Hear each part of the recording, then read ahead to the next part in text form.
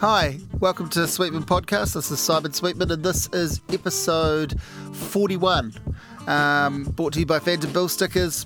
Lafare help us out, they give us coffee, and Yeasty Boys help us out too. They give us some lovely tasting beer.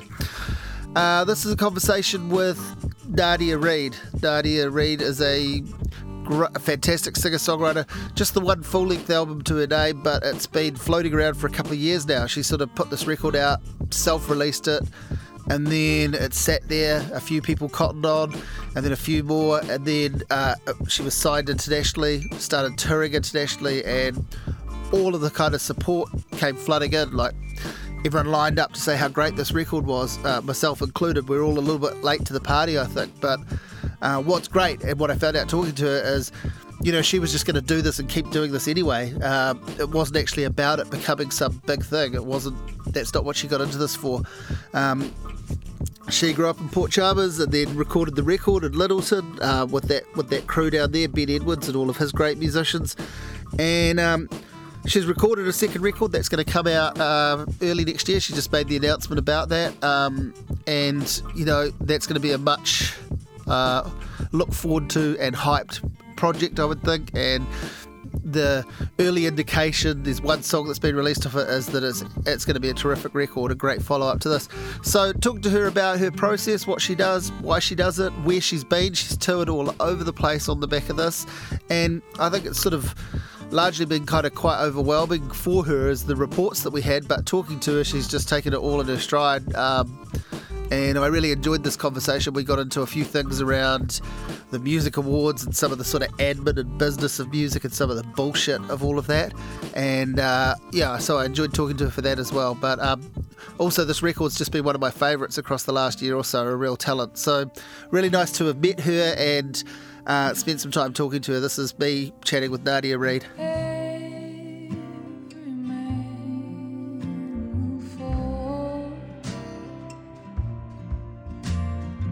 One of the things I thought might be interesting to talk to you about is the process that you've gone under in general, but the process that you've gone through with interviews, because I imagine that has been something of a baptism by fire for you. I imagine you've been hit by a lot of media quite quickly. Yeah. More so than perhaps you expected, and certainly more so than some people get, in quite a concentrated burst. Yeah, I guess, the last kind of year and a bit, it's kind of, there's been this rapid increase because, you know, I put out my first record, I self-released that record. Yeah, so it's quite old, it's a good couple of years old now, isn't it? Yeah, like it was, we made it in 2014, and literally, you know, no one really wanted to put it out. I wasn't trying very hard, but, so it's kind of had this like, 3 kind of releases, but you know, I didn't have any intentions in the very beginning to kind of, my intentions weren't to get attention or to get in Pitchfork, or, you know, it was just like this kind of bonus thing. The next thing, you're in the wave. You know, like, that must have been what it was like, I think, for you. Like, next thing you're right there in the middle of the wave. Like, next thing you are getting featured on Pitchfork and getting raved about here and getting raved about there and getting like a cool label pick you up and release the record and release a vinyl. And, you know, there's demand to, and release it internationally, and there's demand to play in territories maybe further afield than you thought you would, or if not, to return to them. It's hard to really, I haven't really thought about this kind of, it's probably really different to be in it than what it looks like from the outside, because for me it's like, I feel like I've been really level the whole time. Like, obviously there's some massive changes that I can see, you know, like, you know, 2 years ago I would be playing in Wellington to like, you know, 30 people, and now I can play to like 250 people. And can fill a venue, yeah, and it's like, you know, and I can sell out an Auckland show 2 weeks before it, you know, like that kind of stuff. is just like, oh, that's awesome. You know, like that means that I don't have to work in a day job, or I can kind of do more music and and I guess the fan base has kind of grown and. Well, maybe then we'll actually go right back to the start and work forward from there, since that's what you've done. So, because the record, I mean, I understood it as this. I guess I got it in that second wave and understood it as this really perfectly realised album, which I think it is. But also, it's fair to say it comes from quite a wide stretch of time, doesn't it? Like it's songs that, like 3 or 4 years worth of songs. Yeah. Well, because it took so long to finally get into the studio to make that record. Yeah. Like there were kind of quite a few failed attempts to get in there, and by the time we got in there, it was just like this, just you know, it was just so. It happened in like 9 days, I think. You know, like it was real quick. And in some ways that album could have happened a little earlier, so it was just a backlog of songs really. And what had you done before that? Just an EP? Just a single EP?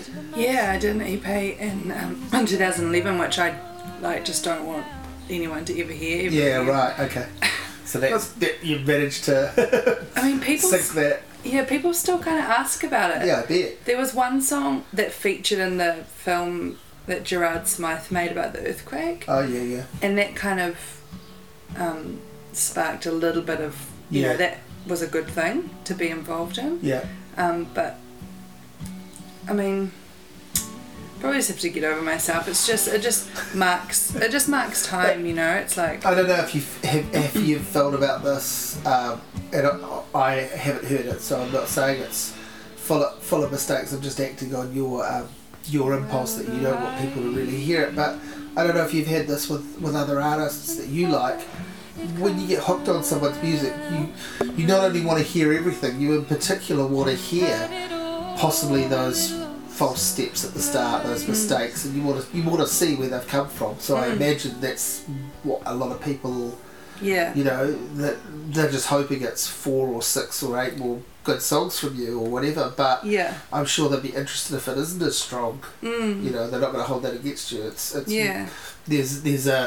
because there's the timelines in place. They know that it's X amount of years earlier than the album. They know that it's a first thing. So I think there's that, you know. So, well, where did you grow up and when did you first hit music? When did music first hit you? When did you get hooked on it? I grew up in Dunedin, in Port Chalmers, and I guess it was probably around like age 14 or 15. I was watching this movie and there was a soundtrack to the movie and it was Be Good Tanya's song, and I heard it and it just like, you know, back in those days it was really hard to find out what that was. Managed to find out who it was and just like went to the record store and just got obsessed with this band, the Be Good Tanya. Yeah, they were great, yeah. Like obsessed, like gives me goosebumps just thinking about it. And then that kind of led on to Jolie Holland, and I think music, like my mum's musical, and so we've always had music in the house and did music at school, and then just kind of was a real natural progression. It was just this, just happened. It wasn't a choice. It was just like, it just happened. Yeah. I guess a kind of key event was so Hannah Harding, Aldous Harding, and I we grew up quite a bit together from age 14, 15, 16, and we actually started writing songs together and playing, and she was a great support for me. She was the first person that ever said to me that I think you have a good voice, and so that kind of was a massive period of time. You need that, right, when you're writing songs and attempting to sing them. I would imagine the first validation you need is not even that the song is good. You probably feel that yourself on some level, but having someone tell you that the voice is good enough to carry it means, oh yeah, I can go. You know, it's almost like I can get better at writing. Yeah. If I can do something that's enough that people will put up with hearing it, I can get better at writing. Or, you know, you can do, you know, you can cover songs, you know, you can do that. I'm thinking Beacon Tanya's good songwriters, but a range of really good covers, right? Almost anything that they touched, cover-wise, was fantastic. Yeah, totally. So, and what about sort of instrumentally? Was it the guitar first and foremost and always? Do you play other instruments? No. I mean, I did piano lessons and I did guitar lessons, but I always, like, just stopped. Could never stick to it. Yeah. So I've had, like, various teachers, but it's been mostly self-taught. Yeah. Yeah, it's just, like, something that just never stopped happening, you know. I just have always had a guitar and it's just always been there. Yeah. Yeah. Yeah. And so you just, what's the process from there? Like, when do you know, you might not think anything of that EP now, but take me through the steps that get you to recording an EP. Well, and feeling like, obviously, at that time, those are your best songs. I moved to Christchurch when I left high school, and Hannah was playing in the Eastern at that time, and so I kind of had connected up with the Eastern and Marlon Williams and Delaney, and so there's a really strong kind of community of musicians up there, so I shifted up there and met Ben Edwards. Yep. And I don't know how it happened, but we ended up I guess I had a desire to make something, to make a small short record, and then it happened, and I was just like, thinking back now, you know, I was just so it was just really new. Yeah. Like, I was so nervous to play in a group of people. I just remember feeling incredibly nervous. But Ben, you know, I think I was about 18 then, he was just, he wanted to make he wanted to do the project, and he wanted to do it, and he was really supportive, and we made it, and at the time I was really proud of it. And I put it out and toured it, and I had a really small kind of growing fan base, you know. Yeah. And then when you finally get to make the record, it's with him again, and I guess you're that much more ingrained in that sound and what you're doing, but that whole stable has taken off as a hotbed, you know, that Littleton sound, and you know, Ben is a production sort of guy, a wizard essentially, like a person who's conjuring great performances and songs out of a bunch of different people. Yeah, we were all just kind of friends, you know, and we all just kind of gravitated to Littleton, and so yeah, by the time we made the record, I'd done heaps of touring, heaps of playing, you know, just like hard touring, and I'm so grateful that I kind of did that.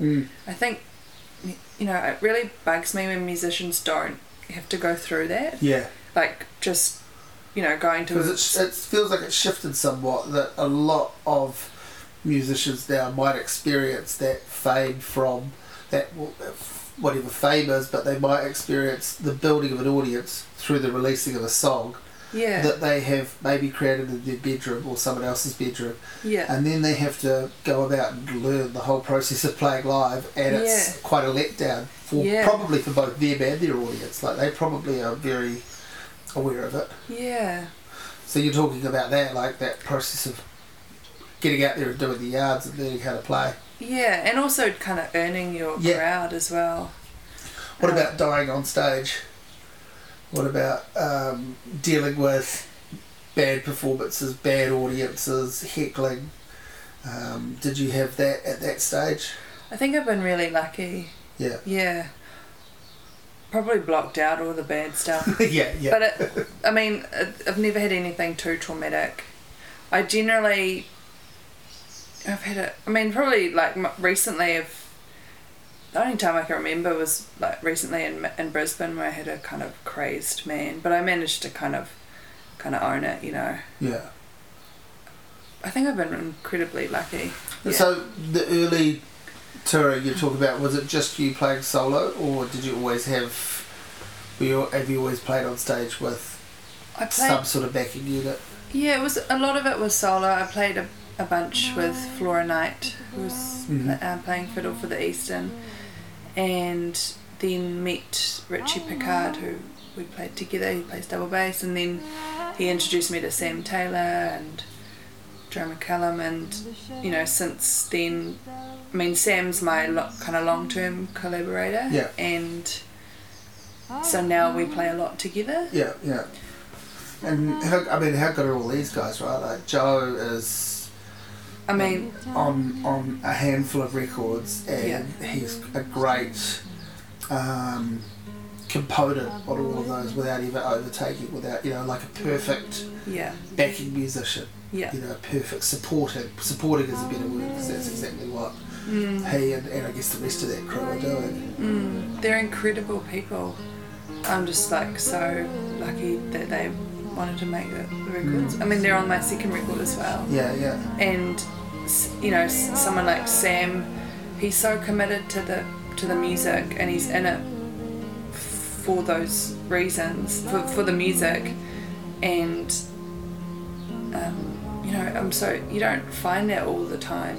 And I think for me to play music with someone, I have to have a kind of connection with them, because it is really quite it's quite a special thing to perform with someone, you know, like you're kind of on a wave, you're kind of on your own kind of wavelength, and it really does kind of bond people. Yeah, absolutely. Yeah, and I mean, they're just incredible, and they're all kind of jazz trained, and I'm like not jazz trained at all. I can't even read music. Yeah.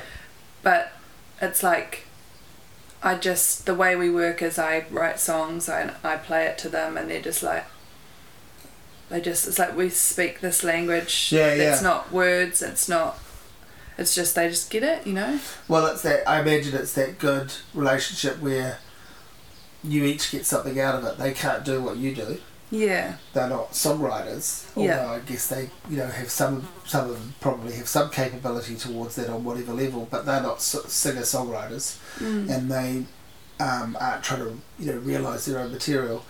You need other musical voices to make your stuff sing outside of what you bring to it, and to help with arranging it into the right shape.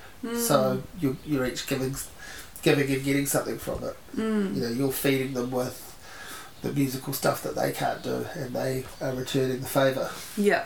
Yeah, yeah.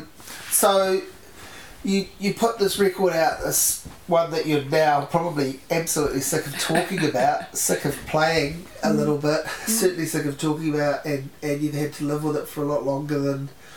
But that has to still be something of a blessing and not a curse, of course, because if you didn't have that to play to and talk about, then the pressure would be on straight away to follow it up, and that might not work, and you've had a really good run with this. So talk me through a little bit about what happens with that. So you self-release this record and no one notices. I mean, it's just there. You've got a little bit of a fan base, you're playing shows, and it's really just the extension of the EP.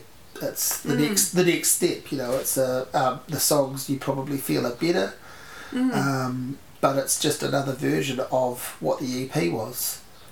Yeah, I mean, I think to begin with, it was a step up. Yeah, a total step up, and progression, development. You know, sort of say like but it's serving the same purpose, but looking to extend you a bit more. Yeah. And I actually did a Pledge Me campaign to raise cash to make it. So I had 100 people kind of that had pledged for it, that, you know, I was making, it was all to be sent out to them, and that was great. And I had this really loyal fan base, and you know, it was great. And we had some kind of low-key release shows, and it was more like an achievement for me. Like I felt good that we'd made this record. And then a few months later, Aaron from Spunk Records emailed me and said, can't stop listening to it. I really didn't want to put out another female folk singer from New Zealand, but I can't stop listening to it. And that happened. So that was like the best thing that could have happened, because Tiny Ruins had been on Spunk, and that record label was kind of like that was the goal, you know?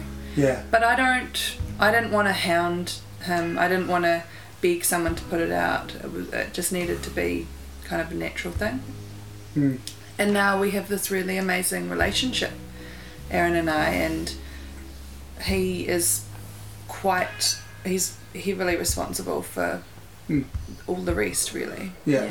I broke my back trying to fight this. I will break my own heart and go in there. Home I will go alone. You know, I'm just trying to sort of get my head around, when you put the record out to begin with, you're playing shows around where you live. You've extended beyond that. You've travelled New Zealand. Yeah. But you haven't travelled outside of New Zealand to play music. No, I didn't go to Australia until I was signed to Spunk. Yeah. So you probably, on some level, at some point before the Spunk signing comes, you're probably thinking, oh well, the next step is to try and get traction to tour overseas, but you really don't even have anything in place for that.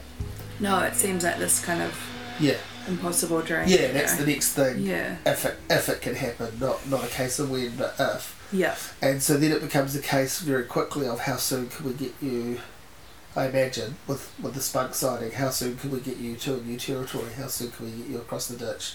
How soon can we get you further afield? So, what, you pack your bag and play some Aussie shows? Or yeah, I did. I've been over about 6 times now, and the first times were really kind of, it definitely started at the bottom. Yeah. So, so I've had to really... It's back to like first performances in New Zealand. Yeah, but in a way. But because it was Melbourne, it's kind of like, you know, playing to half of New Zealand anyway. Yeah. Yeah. So I've worked, you know, like I just played in Melbourne recently, and it was a bit of a funny time because I'd kind of just been there in March, and I was here again, and I had, you know, wasn't really for anything. Yeah. But the room's still like full, complete, you know. But I've worked for that because it's 6th time playing. Yeah, you know? yeah, exactly. Yeah, but I'm just, I never ever want to take that for granted, you know, that there's actually fans, you know, people I don't know. Yeah. And so then what? Then you go and do a giant, big, massive tour where you play, night after night in new cities and even in new countries. Yeah, so then I got a booking agent. God, it's all a blur now, but yeah, sort of got a booking agent. This came from, so then the record was released in Europe. Yeah.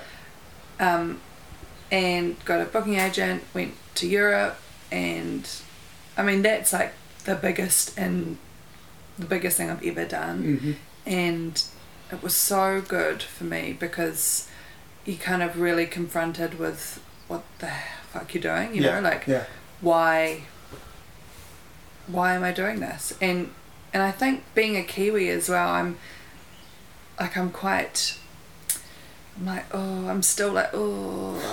shit, you know, like I still have that kind of thinking. And what about during or after, at some point in that tour, are you like, well, I could just go and get a job? Like that. I think about that like every day. That might actually be more straightforward than this. Yeah. I think about that every day still. I do. I was talking about this recently about how people view musicians and like I love, like there's nothing else that I could probably do that's gonna like feed me as much as music does. But it's not like, it's actually quite hard a lot of the time. Like to be to be a songwriter and a performer, and to kind of back yourself all the time. And essentially every show you're performing, you're singing these kind of songs that are about, my music's not happy music, so it's like, it's fucking, it can be really hard. You're bearing your soul. Yeah. Yeah. Yeah. And so quite often I'm like, I'm just gonna go and study nursing. Yeah. I kind of, but also I just need to do things that are completely outside of music as well, and that's important. I think everyone has to. Yeah.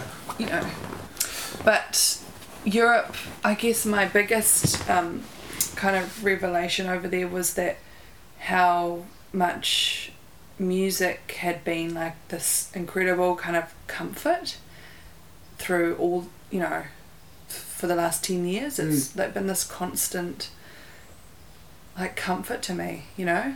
like almost like a companion. And so I was just feeling incredibly kind of grateful. I wondered how your listening tastes had sort of broadened and changed over those initial years, from when you say the first go-to thing is Be Good Tanya's, in terms of putting you on the path. I imagine what happens for you at some point soon after that, as soon as you start performing perhaps, and obviously with releasing material, you get a whole lot of people in your audience, not just reviewers, but people that come and see you. They start telling you what you sound like, what you should be listening to, what they think you would like, and sometimes they're right on the money, and at other times they're probably way off. But how do you, what does that mean to you, and do you gather some of that stuff up? Is that a good source of interest and influence to you? It's funny how people always need to compare artists to others, because in a lot of the reviews I'd get the same kind of repeating names of sounds like, and I can't remember, I mean Joni Mitchell. We just come from such different sets of circumstance. I'm up all night in the studios and you're up early on your ranch. Which just about every female singer-songwriter gets. And I say that as someone guilty of making that comparison, I think, a few times. I was talking with someone about this recently, I think it was Charlotte Yates, and saying, certainly where I come from, with it, Joni's like a gold standard, so it means the world, like it's it's a positive, and I hope that any of the people that I've ever compared her to, that's what they might have got from it. It's like it's a total endorsement of like, it's Joni Mitchell's on the top of the mountain with Bob Dylan. I mean, it makes me feel uncomfortable. Yeah, I bet. I mean, I bet it's, especially you're talking about someone one album into however long your career's going to be, and you're being compared to a person that's made music for 40 years, right? So, but also there's that thing of we always seem to compare female artists to only other female artists, like the only thing that you could possibly be listening to is other women, which is, I don't know how you feel about that, but I think for a while, I think when I was learning to write reviews, and I think this still stands, but when I was learning to write reviews, I think one of the reasons the comparing to other artists comes about, and maybe this is where reviewers have influenced listeners, is simply just a shorthand, a musical shorthand. We only have, it's different now, like I can write 5,000 words about your new album if I want to, but when I started writing reviews, I had 135 words to play with. It's not a lot. So whilst the artist might, or the fan might want to read this big flowing flowery description of something, it's really easy to say, if you like this, try this. It is just a shorthand to point you in the direction of something. That's where it sort of all started from. That's how I understand it anyway. Because people need to kind of and so you give brains. And so the more important and the bigger the name, it isn't just a kudos thing, it's also a, you will have heard of this, so if you say Be Good Tanya's, that's quite obscure to a lot of people, but if you say if you say Joni Mitchell, that's still quite obscure to a lot of mainstream people, like, for as important as she is to a lot of people who've heard her, she's not like a giant hit machine. So, No. you know. Yeah. Yeah. So that feels uncomfortable, as you say, but what else? Like, do you go, have there been sort of comparisons where you're just like, wow, that's frankly baffling, that's silly, or have there been comparisons where you're like, never heard of that person, but I'll check them out, and then you go, either, wow, that's pretty close, or even just, wow, that's cool music, I'm going to take that music on board? Not really. No. I mean, most of the comparisons a lot of them I've heard of. A couple of them I haven't, and I haven't really looked. And I mean, this year's kind of been a kind of bad year for me, kind of listening to music, and I really need to like change that, because I've seen a lot of live gigs and that's awesome. But in terms of listening, I'm just listening to the same stuff, which I'm okay with, but I just need to start pushing the boundaries a little bit. Yeah. And then you've been working on a new record. Yeah. And so there's that thing that people talk about too, where perhaps the worst thing that you can do in working on a new record is to pick up on all these threads of what people have told you should check out, or that they think you sound like, because then that starts to get in the way of your process of what you're trying to do with new music, right? Yeah. And sometimes it doesn't help. Like, we had a couple of kind of reference. I think our main kind of reference album for this new record was we listened to a lot of Fleetwood Mac. Yeah, cool. And what period? What sort of? Rumours. Oh yeah. Basically, just Rumours. Yeah. Well, can't go wrong, right? Yeah, like, but I think it is. Sometimes it doesn't help when you're trying to, with the reference album. Like it was for the first record. Angel Olsen's "Burn Your Fire" was my reference album. Yeah. Like, totally. Yeah. But it wasn't. It was just. It's not like you're trying to copy anything. No, it's just like so. a feel. Yeah.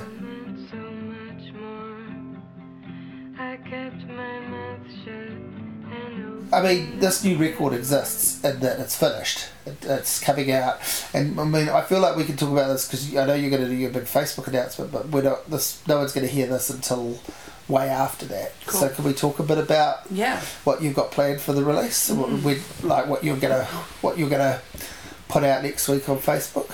So it will be the artwork and the track listing and the date of release. And it's going to be 2017. Yeah. And I am going to guess it's going to be February. Well, I want it to be February, but I just got word that it has to be March now. Yeah. Well, that's going to come around pretty quick. Yeah. January and February are a bit of a blur in the scheme of things, so... Yeah. But we made it in March this year. Yeah. And so there's a longer period of time than the last album. Yeah, because the last album was like recorded, boom, it was like really quick. Yeah. And I'm really excited about it. It's same band, same producer. Yeah. But there's like, again, this progression. Yep. Kind of. Remember the heart, the one that beats beneath you. You the love that brought me closer to heaven. It's not necessarily like a step up, but it's like it's hard for me to talk about it, but I feel like it's like time's passed. This album is more like about me and learning about myself, and it's kind of less like heartbreak, a little bit more kind of like assurance. And sounds like it's a little bit of a reflection of I guess what's been going on the last couple of years. You have been pushed into this world where, apart from anything else, you've probably been forced to learn quite a bit about yourself. Yeah. Through being more in the spotlight, through doing more performance. Yeah. Through as well as just a person's personal growth at the age and stage that you're at anyway, even if you weren't, writing songs and performing. Totally. And are you playing the material live already, Yeah. bits of it? Yeah, totally. I have, when Sam and I play together, it's a different, like it's a full band record, Yeah. but the songs translate. Yeah. Sort of a little bit the same, but Well, yeah. Let's. You said to me, "Don't ask me this," but let's talk a little bit about the songwriting process. Only in that I imagine that's why they translate. Like I'm guessing your songwriting process is essentially you with a guitar. Yeah. And obviously, does it vary? Do words come first sometimes? Or does music come first sometimes, or do you have a pretty set sort of pattern of how a song starts to emerge? It's very very random. I often do quite a lot of writing anyway, so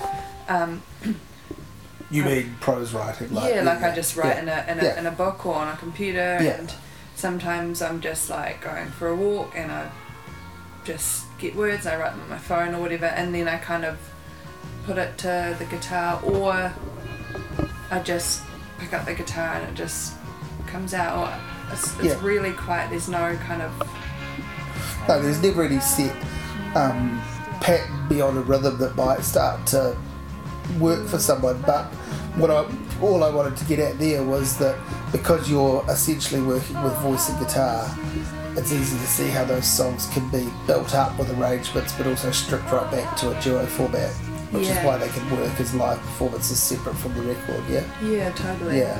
Yeah. Because essentially they're really lyrically driven. Yeah. I find that travelling really helps with unblocking. Yeah.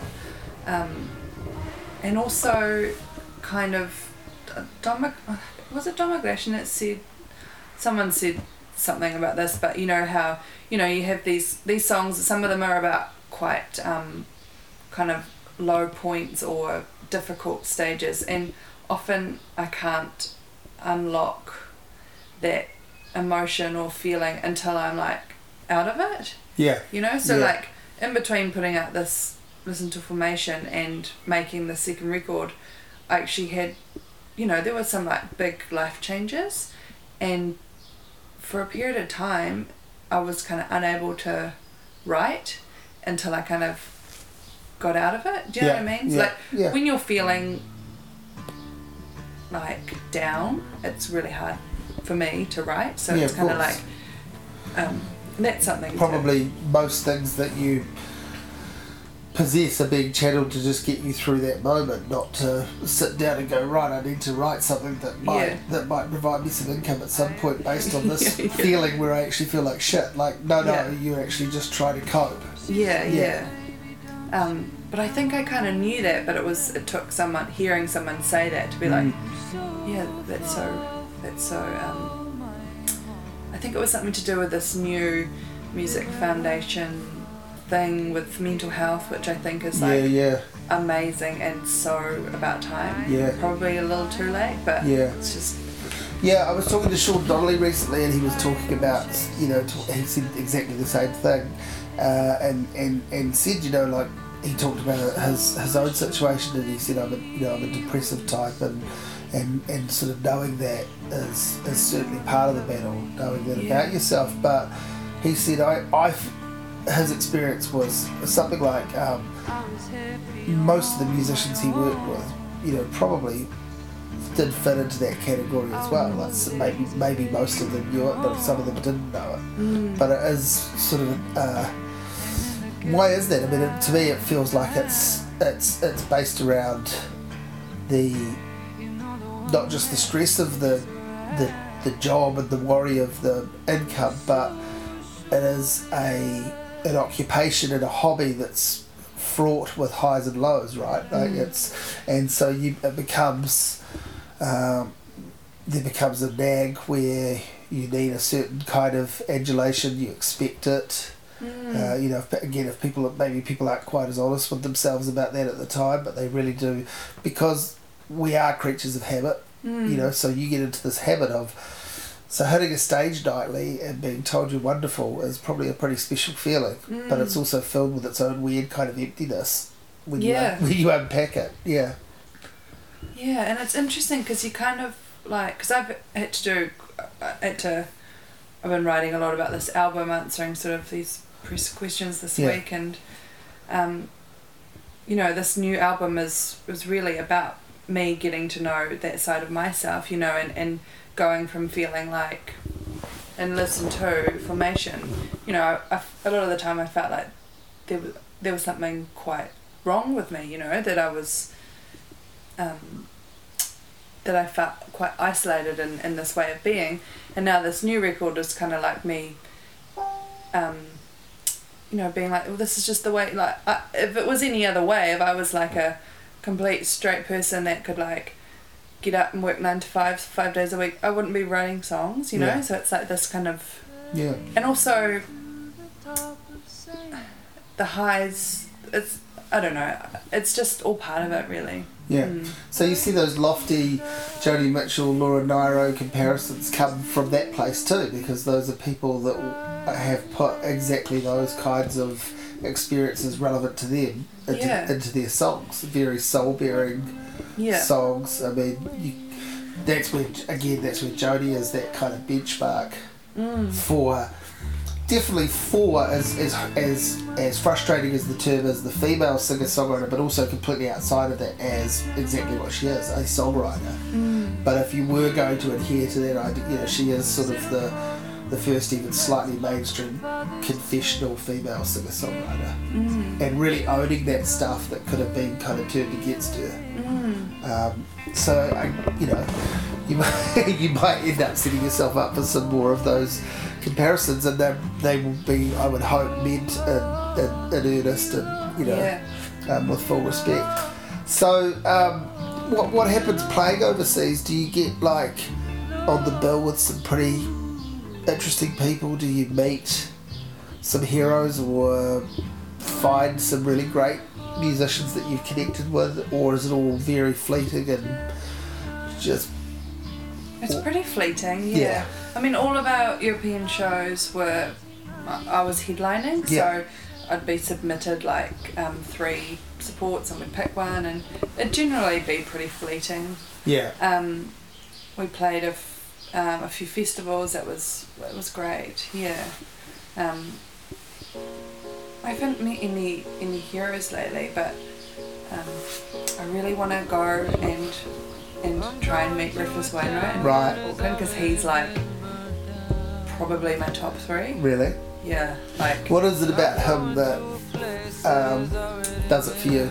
Just his songwriting and his vulnerability, you know, it kind of just like, it just gets me right, like, oh, you know, like he's just... Have you seen him before? Yeah, I saw him in Christchurch like years ago. Yeah. And no one was allowed to applaud. Oh, I saw the version. And he was in this big, like... Yeah, with the long, big train. And he's had this... The whole suite that he'd done about his mum. Those songs were all about his mum. Sort of inspired by his mum's death. And you know, he's had this like extremely colourful life, and he's really vulnerable and honest, and I think people just kind of... For me, that's like a huge relief and comfort to just feel that from him. Yeah. Have you sussed out any of the sort of family links with him? Have you checked out the music that his dad and his sister and his... Well, Martha's great.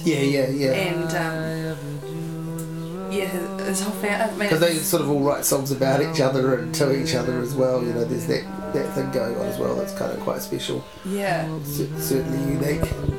I've seen him a couple of times, and he's a great. Yeah, he's kind of a great total package, isn't he? Because he is a really great songwriter, but he's also, I mean, his voice is just amazing, and he's a good performer.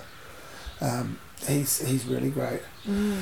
And so cool. What else? So what else is obviously the new album is about to be the focus. So we go back to Europe in February. Yeah. And to start pushing it just before it's out. Yeah. So do you get much of a break? Are you going to have the summer off, or are you playing shows through the Christmas, January, or yeah, December's pretty busy. Yeah. I'm going back to Australia actually in a couple of weeks, and then January I'm taking off. Yeah. Like basically, I have to quit my job basically Yeah. because like I'm just like can't work. Yeah. And don't.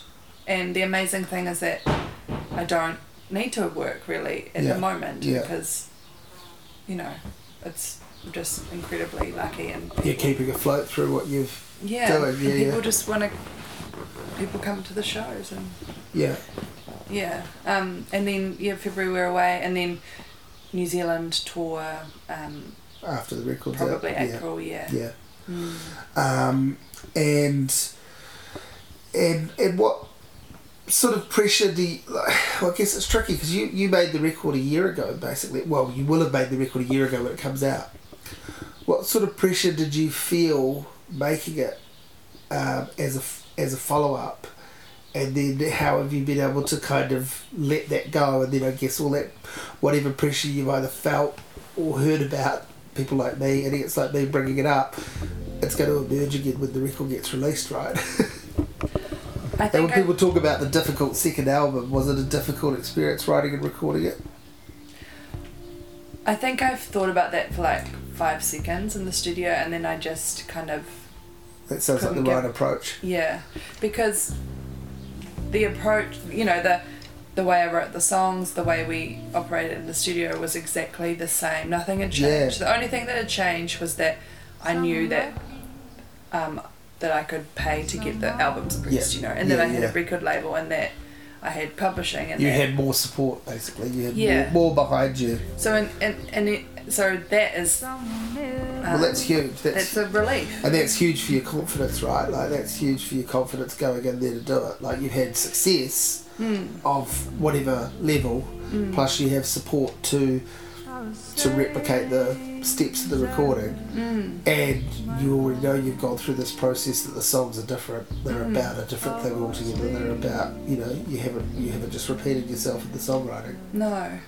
And I think it's that was important to me, is that it was a progression. And I think it's impossible, as long as you're growing, you know, you're always going to be changing.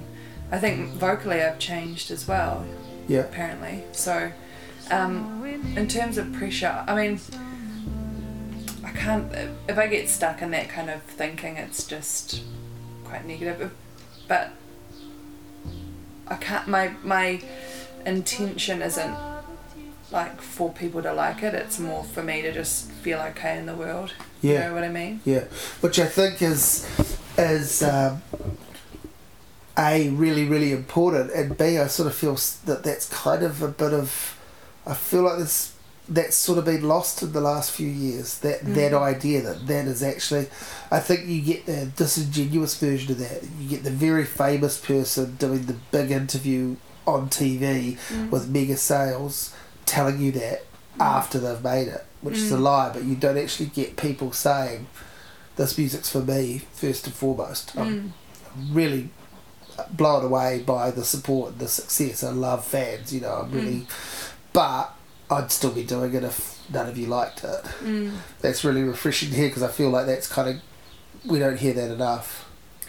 I think it's quite easy for it to not be like that too. Yeah. And I think I see that happening all the time. And I think it's quite a dangerous place to be in. Not dangerous, that's the wrong word, but just, it's kind of like, I wanted to be doing this for a long time. Yeah. And I think if I lose my kind of vision, then it's kind of game over, you know. Do you know what I mean? Totally. If I start kind of doing it for the wrong reasons, or letting someone else come in and make decisions, or I get wrapped up in, you know, the Absolutely. ritzy and the cash, it's like... Yeah, absolutely. We sort of have this thing in New Zealand where we've got two sets of music industries going on. It feels like you're part of, and I'm really linking you to this because of the people you've worked with, but that whole kind of Littleton crew and those names you mentioned like Marlon Williams and stuff, that's a bunch of people that are doing it for what feels like the right reasons. And then you get people like Marlon, whose success is going to I would imagine, just keep continuing, and he is going to be, you know, a phenomenon and a pop star. Yeah. But it's still going to be the right kind of music and for the right reasons. I certainly hope so. And people can tell as well. Yeah. You know? Yeah. And you, people like Tammy Nielsen, who is, I think, really great and at home doing stuff like her performance on the award shows, and I find those award shows pretty painful, but there's something that she does as a sort of quite gifted all-round entertainer that works for that, and yet watch her on a stage with, you know, you've shared some musicians with her, watch her on a stage with those musicians, and you know better than I do how good they are, but she does something that just seems so far removed from any of the tack of the industry, the tackiness as well. Yeah. So there are some people that are able to intersect with it. Yeah. But it's quite nice that there feels like there's been in the last few years this little bit of a kickback against that red carpet bullshit, which just feels that's, you know, that's the complete opposite of what you said when you said I make this music for myself. First and foremost, that red carpet thing is the complete opposite of that. That's like, we're making this music for a phone company to exploit, you know, for their advertisers and for their, you know, for their fans, and it becomes about Vodafone's fans or something. Yeah. And users, which is ridiculous. I sort of had that. I had that experience because I was nominated for the Folk Tui last year. Yeah. And I was nominated alongside two other musicians that are both my friends and are both amazing. Yeah.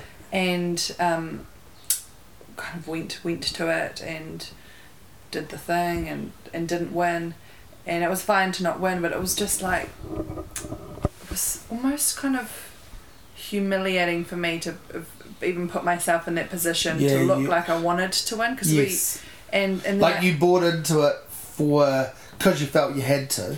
Yeah. But it could have looked like you were buying into it because you were buying into it. Yeah.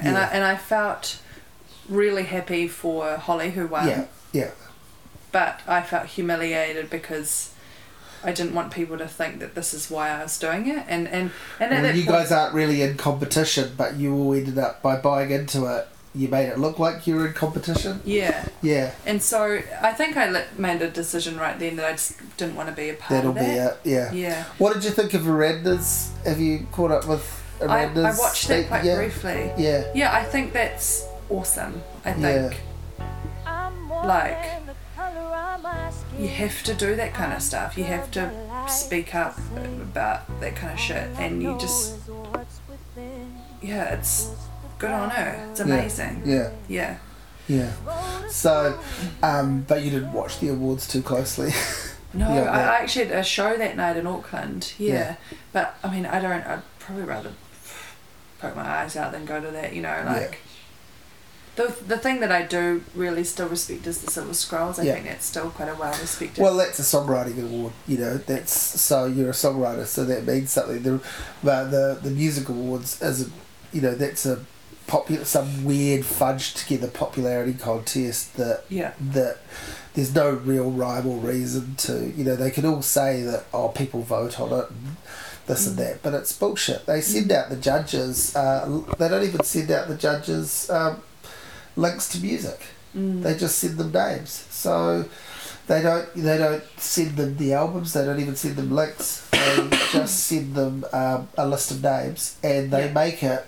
I believe they might have changed it for this year, but they make it that it's compulsory to vote for, you know, up to 5 people in every category. Well, not every person likes every category of music, and not every person has even heard of some of those people, and you're talking like 50 and 60 names and you have to pick 5. Well, you know, some years what is the difference between a P Money song and a Vince Harder song, you know, like, and especially when P Money has produced it for, you know, like they're the same song or the same sentiment, and you've got to pick both of them. It's just stupid. And also, like, why is the same, I mean, there's a bunch of people that judge it, but why are those same people judging the sort of music you make, the sort of music, you know, 10 other people make that's very different, let alone whether those things deserve to even all be linked to one or two genres. Yeah. But why is the person, commenting on all of these? Because I was one of the judges for years, and Yeah. I didn't feel, I pulled out because I just didn't feel that my voice was being reflected in any way at Yeah. all. Like, it was just like, I almost believe you're discarding. Yeah. I'm not saying that I should be the person who chooses, but the end result is so far removed from what I think about music that clearly this is sort of some sort of lip service that you're running. Yeah. So yeah, I can't believe it's a fair contest at all. Whereas the Silver Scroll is, whether you like it or not, I mean, I was not at all impressed with this year's winner, but it still went through a process that is fair. I think. I think it did. I have my doubts this year because I think they gave it to a guy who shows potential but didn't write a good song. That's my feeling. I had to kind of remove myself quite quickly because I was getting quite bitter because I was just think the Phoenix Foundation should have won, and they need a Silver Scroll by now. It's like, yeah, I agree. So I don't know. They've done enough they've done enough to prove they should have one, but that was a particularly strong song from them too that was entered, I think. I think there should be 2 rounds of voting, like another vote for the top 5. Yeah. Yeah, that came up quite a bit this year in some of the discussion that went on after the awards. Yeah. And I thought that was actually a really good point, definitely. Yeah, because the first vote is too spread out. Yeah. Yeah. Yeah. So, and I guess... what I'm sort of getting from you around this too is, and how I sort of feel about it and how I would feel if I was in your shoes, is all of this is just a fucking distraction for what you're actually trying to do, which is write and record and perform things you're pleased with. Yeah. So all of this shit is jumping through hoops for fucking someone else, right? Yeah. And so that's what I hope you never lose sight of based on what you're saying right now, because it is... flattering as it might be to be told you're the best at something, it's kind of bullshit, Yeah.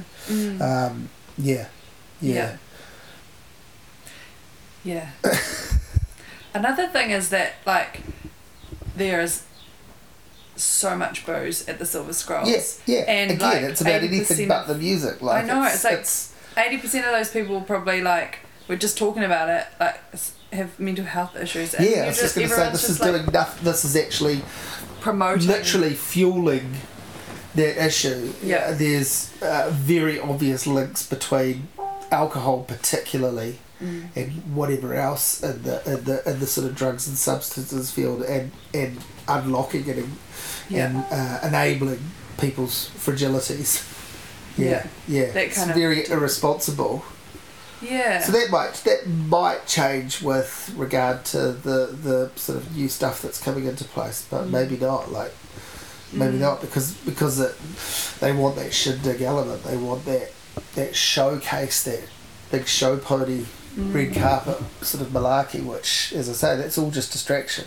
I like a lot of things about your music, but I really like hearing from you. I mean, we've never met before. You just came in and we had a quick chat, and now we're doing this. But I like that I guess we might have interacted a little bit on Facebook or whatever, but not even that much directly, I don't think, beyond setting this up. I like that your music, to me, feels very honest and real, and that's what you've sort of put across here. So I like that.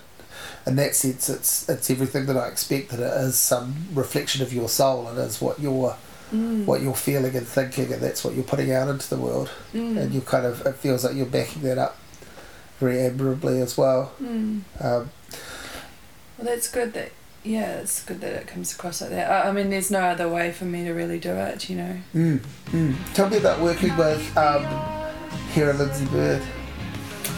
How'd that come about? You guys know each other already? I met her for the first time a couple months ago in Dunedin at the Writers' Festival. Yeah. Just met up for a coffee. A bunch of people had told us to be friends, and I read her book and I was like, what the fuck? This is like... So good. So good. Yeah.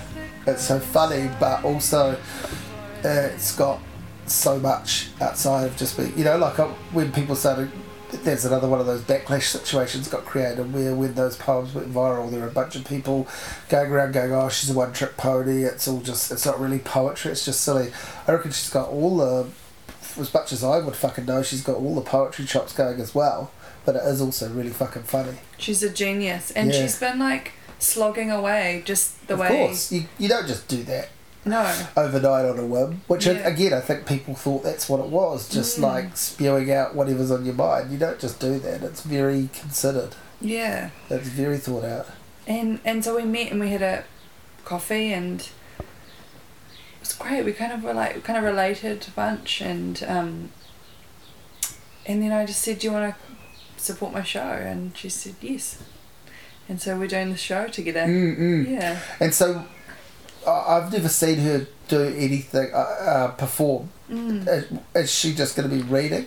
Yeah. Yeah, I haven't seen it perform either. yeah. But But, I- you don't expect her to have a guitar and sing the poems. She's No, it's she a is, reading, It is yeah. a reading. Yeah, that's what I imagine. And I think that's kind of nice, you know. I think it's great. Yeah, sometimes people get kind of over. I always worry about, like when I go to a show, like I actually don't want to see like. Mm-hmm. I don't really want to see support acts all the time unless I really Yeah. like them, and I always. And ones that are too similar is a real Yeah. concern. I don't know if you were at the show, but I saw, last year I saw Laura Barling with Holly opening, Tiny Ruins opening. Yeah. And though I think that overall that worked, Yeah. I felt very sorry for Holly. I don't know if I needed to, because I think she's got enough of an audience that it worked and it went fine. But I did think it almost seemed a little unfair to her that essentially someone who's like the setting is someone who's more famous than you / more important because they've travelled further, they've come from overseas, is about to come on and do what you do, and because she's after you and we've paid to see her name on the ticket, she must be better. So it's almost setting up the opening act to not have a chance at all. Yeah. And I've always been a fan of the show where a band opens for a singer-songwriter or a poet or whatever, like maybe not a juggler or a comedian, but I think poetry works really well as an opening act, particularly for a songwriter, because it is setting up for you, I would hope, the idea that people are going to shut up and listen, because they have to do that to hear a person read, and they know it's about the words, and then that sets that up for you. But no one could go, oh well, you're better than her because you're working in two different disciplines. Yeah. I actually also did a poetry paper at university this year, and so I was introduced to a lot of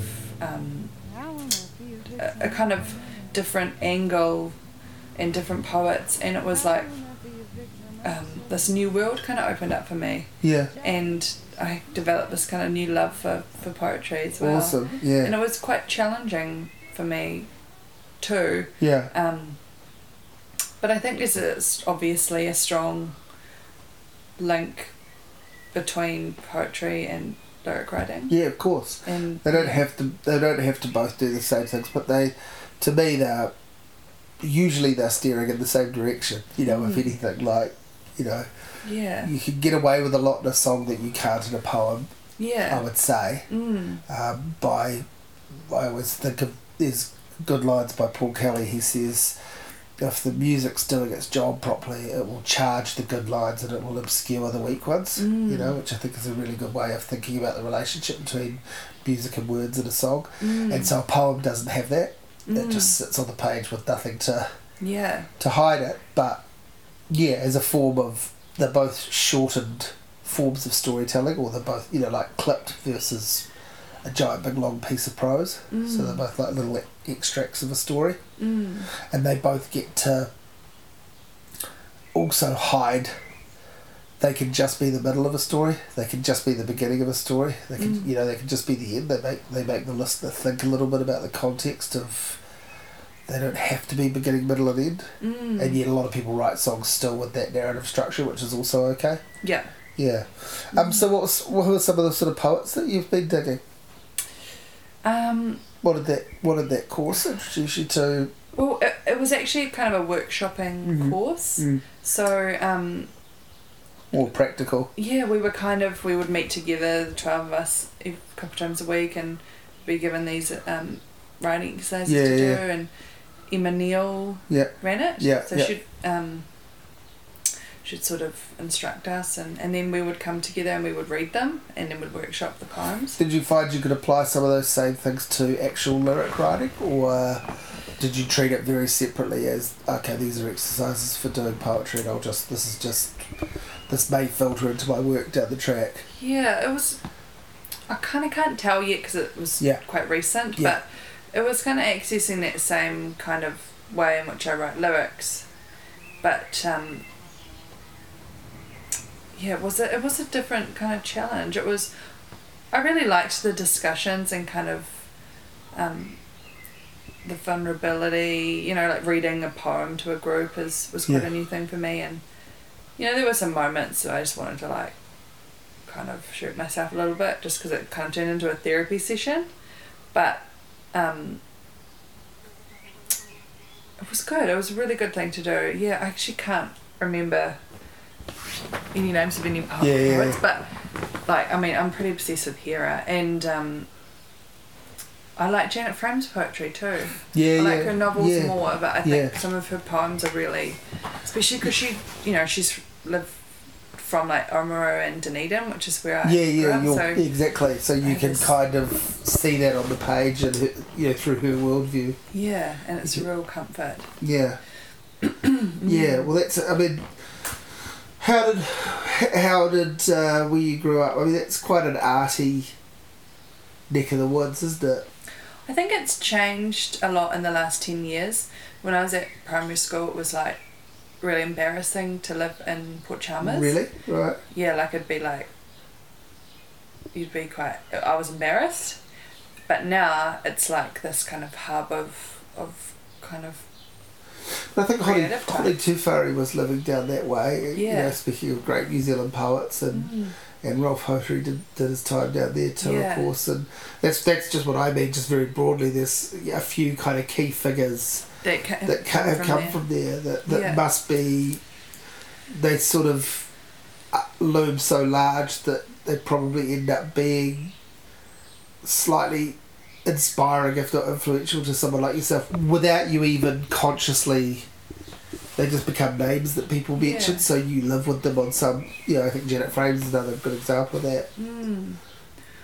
I mean, you can see there's lots of artists there presently, and you can see why, because it's cheap and it's kind of romantic And the coast, you know, and inspiring. Yeah, To exactly. a beach really quick, Yeah. but you know, it's really cold and isolated. yeah. In a world sense. Well, you see the same You're near people the every bottom. day. Yeah, and you're near the bottom of a country that is miles. That is at the bottom of the world. Yeah. And so you're even closer to the bottom of the world. So Yeah. yeah. I sort of have little panics every now and then of moving back to Auckland, but Yeah. you know, I reckon 5 minutes back there I'd like regret it. You're going to be quite peripatetic. You're going to be quite sort of all over the shop for the next wee while, though, right? Like home's going to be wherever works, Yeah. with long stays back somewhere like there when you can. Yeah, it's good to have a base down Yeah, there. yeah. But you're going to be. You have to be open to those sort of winds of change. Yeah. That Melbourne might become the base. Yeah. You know, Portland might become the base. Yeah, we'll That- see. That sort of thing. Yeah. I had zero desire to move. Are you To England. open to that? Like, is that, you know? I guess, or do you feel very bonded and connected to New Zealand and happy to be here? I think I could be somewhere for like 6 months as a bit, you know, temporary. Yeah. But I want to live in New Zealand. I want to have children here Yeah. and raise them here and buy a house here. You know, I think we've got it like pretty good, apart from all the fucking Yeah. earthquakes. But you know, Yeah. there was a real sense of, I think Europe, especially at the moment, there's a lot of unease. Yeah, of course. And you know, America's fucked. Yeah. We could all send our work out into the world from here now, you know. Which, Yeah, isn't you know, that amazing? Which none of us growing up even dreamed of. You know, you thought you had to go somewhere to announce yourself. Now you can actually. Well, that's the thing. I kind of worried a little bit, you know, about the fact that maybe I would need to move to London or whatever. And because I have a manager now who's based in Manchester, and I sort of said, you know, I want to live in New Zealand, and I don't mind if I have to tour for like 8 months of the year, but that's where I want to live. And you know, that is possible now. You know, it's not, you don't have to move to London. That's You don't right. have to. Yeah. So, big year next year for you, hopefully. Yeah. Yeah, hopefully. We're just gonna do what. Yeah. We're just gonna do carry on as usual, and Yeah. and so Sam and I are touring in Europe, and it's like we get to see all this crazy, parts of the world, and meet these amazing people, and we're just doing our thing, and I think my mindset for this new record is literally just a natural progression, and I wanted to do it, and I've done it, and I'm happy about it, and I think people that are already fans, I think it's gonna be good for them. You don't think you're going to piss anyone off that was on board? Nah. You don't think you're going to jettison any because they can't deal with this? It's going to be a logical progression.